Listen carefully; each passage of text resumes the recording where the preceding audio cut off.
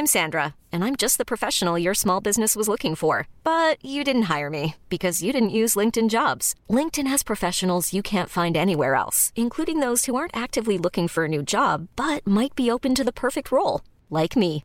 In a given month, over 70% of LinkedIn users don't visit other leading job sites. So if you're not looking on LinkedIn, you'll miss out on great candidates like Sandra. Start hiring professionals like a professional. Post your free job on linkedin.com/achieve today.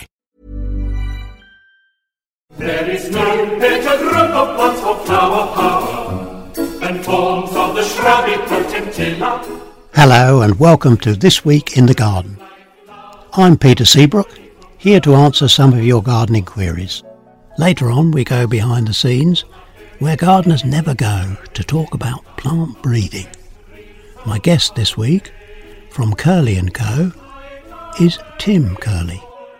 Our thanks to Sutton Seeds, sponsors of this week's podcast.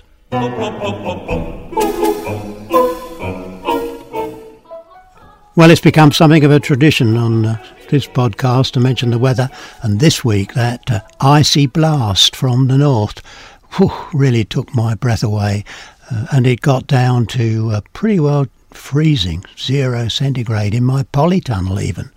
Boy, I hate that. And I just have my fingers crossed that we miss the hail that's been falling in Birmingham, I believe. If that cuts through leaves, it absolutely slaughters our show plants. This is a time of year when I sow my runner beans, or start sowing, because I make one sowing now out in the soil where I want them to grow, and another one in 4 weeks' time, so there's a succession. The cloches which came off, plastic cloches which came off the sweet peas, will go over the runner beans just to give that bit of frost protection if we do have a cold night. It's a good time too to be sowing all of the annual seeds, things like cornflower and calendula, clarkia, larkspur, all lovely garden plants, very easy, you just need a packet of seed. And if you haven't grown these things before, sow them in rows and add a little bit of radish. It's what we call an indicator crop.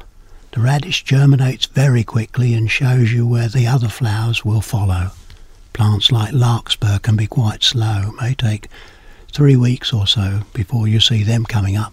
And of course the radish have been pulled and eaten by the time the flowers need all the space. I like to sow zinnias too. Zinnias are great cut flowers, and in the Floriselect European campaign they've got zinnia as the plant of the year. They come in all kinds of heights, sizes, flower shapes and colours, and there's very good kinds for bedding too. So just sow a few seeds, nice little bit of friable soil, and they'll be up pretty quickly. It's time too to put tomatoes into cold greenhouses. Can't go outside yet, it's much too cold. And if you're buying tomato plants, if I could just give you 2 words of warning, have a look at the seed leaves. That's the first 2 leaves just above the compost. If they're yellow, and even worse, if the leaves above them, the natural leaves, are purplish, it's a good indication that they've had a really cold check. And with that frost last week, I wouldn't be surprised if some plants at retail establishments that have got those purple leaves, give those a miss. Once a tomato has had a really good cold check, then I'm afraid it'll take a long time to recover, and you're much better to wait until you can find some really nice young, bright green leaf plants. Now what's on? Well, I'm getting all kinds of news from the BBC Gardeners World Live show, which will be held in June at the NEC in Birmingham.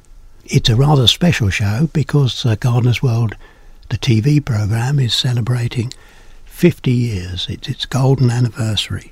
And I think that they've got flowers and plants that were named after quite a number of the presenters over the years. I mean, Percy Thrower, I don't know whether they're showing his rose or his sweet pea. And of course Alan Titchmarsh, you know, he has a lupin and a sweet pea. So there'll be namesake plants in a whole series of gardens. And presenters from over the years will be giving talks and meeting the public through that show. Closer to home, on the 28th and 29th, Toby Buckland's got his garden festival at Powderham Castle.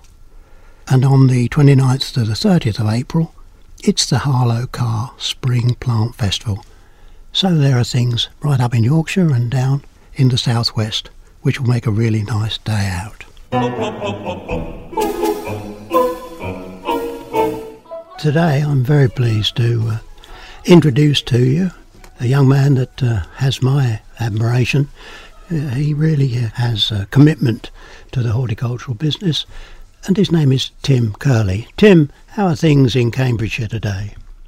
They're very bright and sunny. It's a glorious day, and everything's moving very fast in the greenhouse, almost too fast. I think we're about 2 or 3 weeks ahead of where we expect to be at this stage. Now, I wonder if we could start out by explaining to listeners how the Curley family business in plant breeding started. I mean, your dad was into breeding, wasn't he? He trained as a plant breeder when he was in college, and he actually had a spell in Holland training with a very large company over there. But actually, as his career developed, plant breeding became more of a hobby, and he ended up as commercial director of Unwin Seeds. But as I said, he was still breeding as a hobby. And as part of that, he also was leading the Unwin's sweet pea breeding trials. And one day, I think Mum probably got a bit fed up with the fact that she never saw her husband. He was either doing his day job as a commercial director, or he was in the Unwin sweet pea trials, or he was in his own greenhouse playing around breeding. So one day, Mum went down to the greenhouse and said to Dad, "Look, you're always doing this breeding malarkey. Can you show me what this is all about?" And this was in 1995, just after Sophinia Petunia had hit the market. It was an outstanding success. So Dad said, "I'll tell you what, I've had an idea. We can take the Sophinia Petunia and put a double flower on it. I've got the plants here. Why don't you do the cross? I'll show you how it works, and then we'll see what happens." In 1996, out of 100 seedlings that she grew, one plant was what turned out to be Priscilla.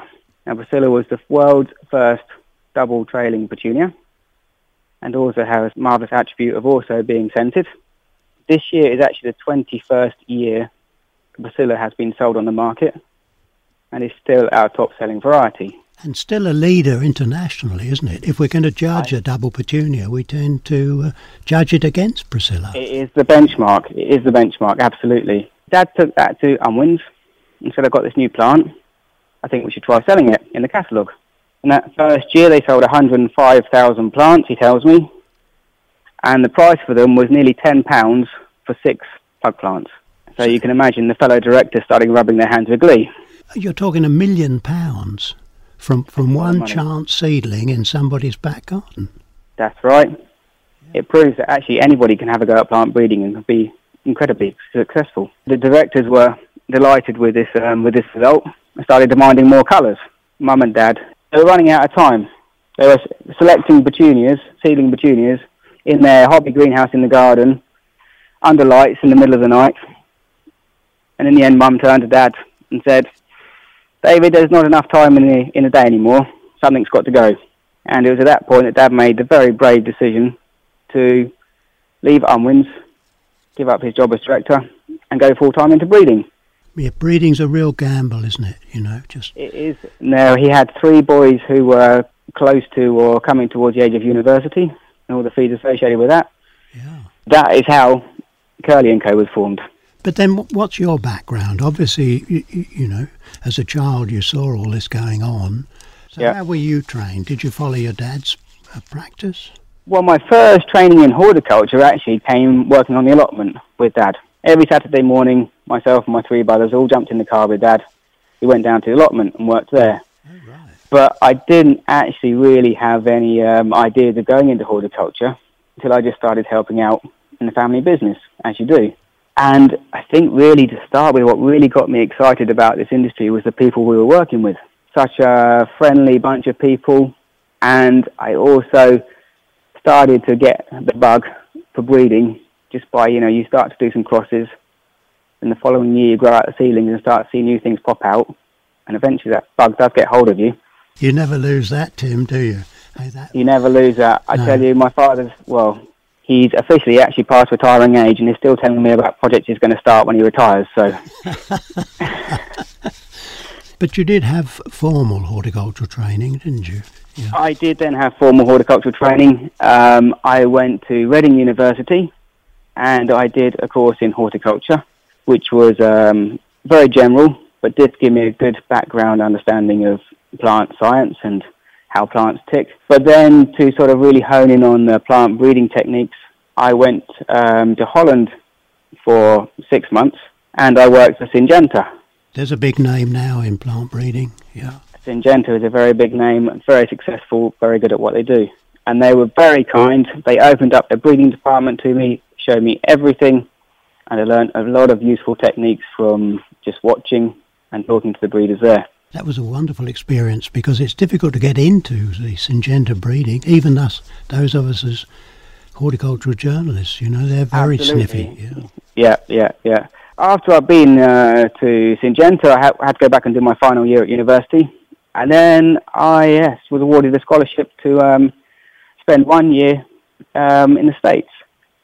And that was a joint scholarship between the David Colgrave Foundation in the UK and Ed Markham in the USA. And actually the idea of the scholarship, the technical phrase for it, I think, is to enhance your cultural experience while you're out there, which is actually a very good idea because when you go on these traineeships, often you're just about given enough to stay alive, but not enough to enjoy the country. But that was a wonderful experience, wasn't it, seeing the American breeding and mass production? Absolutely, yeah. I actually focused more on the production over in America. I had 6 months on the Olympic Peninsula near Seattle, which is a beautiful area of the country, and there's lots of very good growers, but smaller growers in that area. And then I moved down to Michigan, and I had 6 months or 5 months working for a mass producer, producing for Home Depot, which is their equivalent of Homebase or B&Q. And at that time, they were producing 5 million geraniums a year. And that was part of their production. 5 million, yeah. One nursery, yeah. Amazing. Absolutely. Well, can we bring you right up to date? You said that you were in a greenhouse with this interview. Can you just describe what surrounds you? Certainly. On one side of me, I have the Petunia pot trial. So all of our new genetics, we test them extensively before they're released. And what we have to do is make sure that our petunias are easy to grow for a commercial grower, because it's no good having a fantastic flower if the thing grows 2 feet long in a pot, because a commercial grower doesn't have the space to do that. So we test everything in a small pot, in a 10 centimetre pot, as most people would buy it in a garden centre, and just check that it works okay in those sort of situations. And have you got anything exciting this year? Is there something there which lights your father's eyes? There are a few things catching my eye, but I'd be giving the game away to tell you what right now. You'd have to come and see us to find that out. And on the other side of me, I have the calendula breeding trial. And the calendula is a new introduction for us. We had the Power Daisy launched at Chelsea last year. And this Power Daisy is a lovely golden yellow. But now we're working hard to try and bring other colours into the Power Daisy series with the same attributes. So I'm looking across a sea of oranges and yellows and whites, bicolours, tricolours. How long then before we see some partners to Sunny? We're hoping it should be within the next year, if not 2 years. But I mean, that's very much your baby, isn't it? That is, yes. I actually was inspired to start this program when I was in Holland. I was in the garden of a seedsman over in Holland for an afternoon, and he got this crazy looking plant in a hanging basket that I didn't recognise, which was a calendula species that was new to me. Just something about it made me think that perhaps we can do something with calendula by crossing in this new species and turn sort of what is a sort of the humble pot marigold into something a bit more of a superstar. So I came back very excited with my idea and told Dad when I got back to England. He did slightly steal my thunder by saying, well, yes, I had the same idea. The plants are already in the greenhouse waiting for you to start crossing. So I wasn't sure whether to be pleased that he'd had the same good idea or disappointed that he'd taken my idea. But fathers can be really frustrating, can't they? Yeah. They certainly can, yes.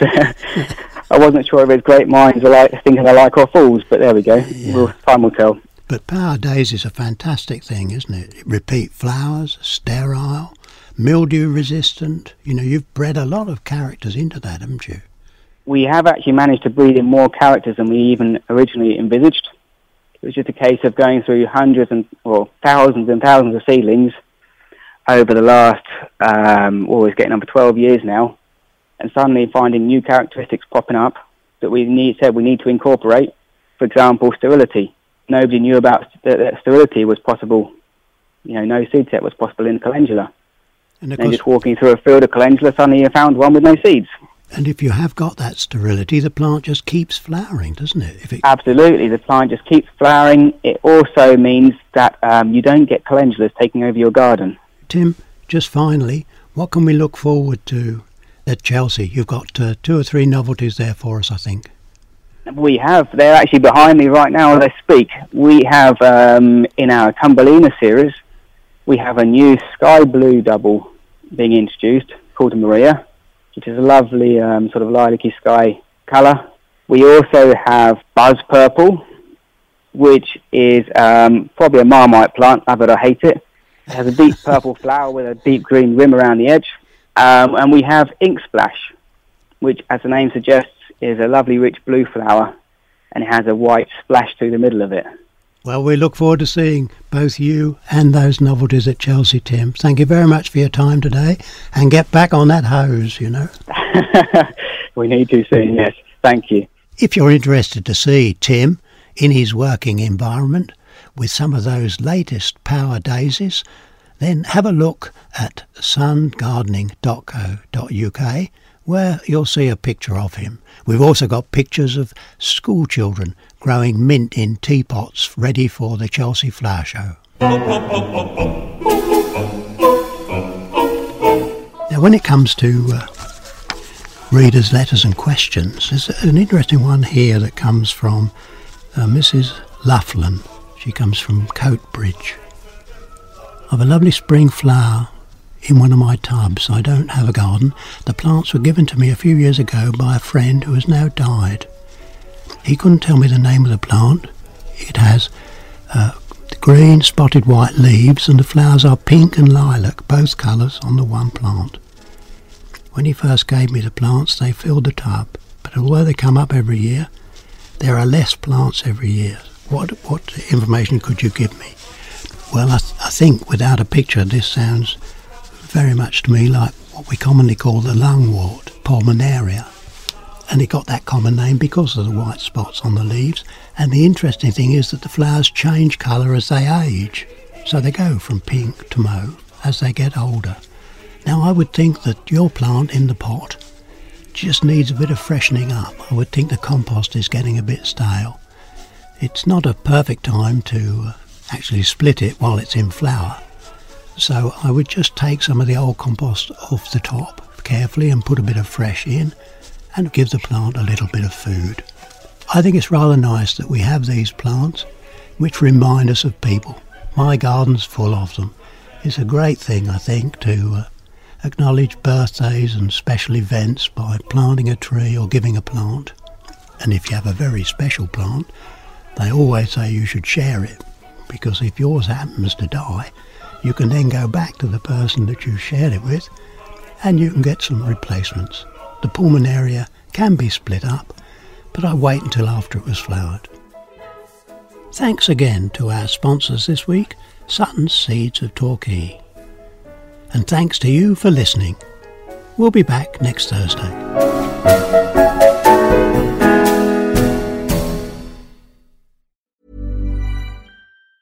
Ever catch yourself eating the same flavorless dinner 3 days in a row? Dreaming of something better? Well, HelloFresh is your guilt-free dream come true, baby. It's me, Keke Palmer. Let's wake up those taste buds with hot, juicy pecan-crusted chicken or garlic butter shrimp scampi. Hello Fresh. Stop dreaming of all the delicious possibilities and dig in at HelloFresh.com. Let's get this dinner party started.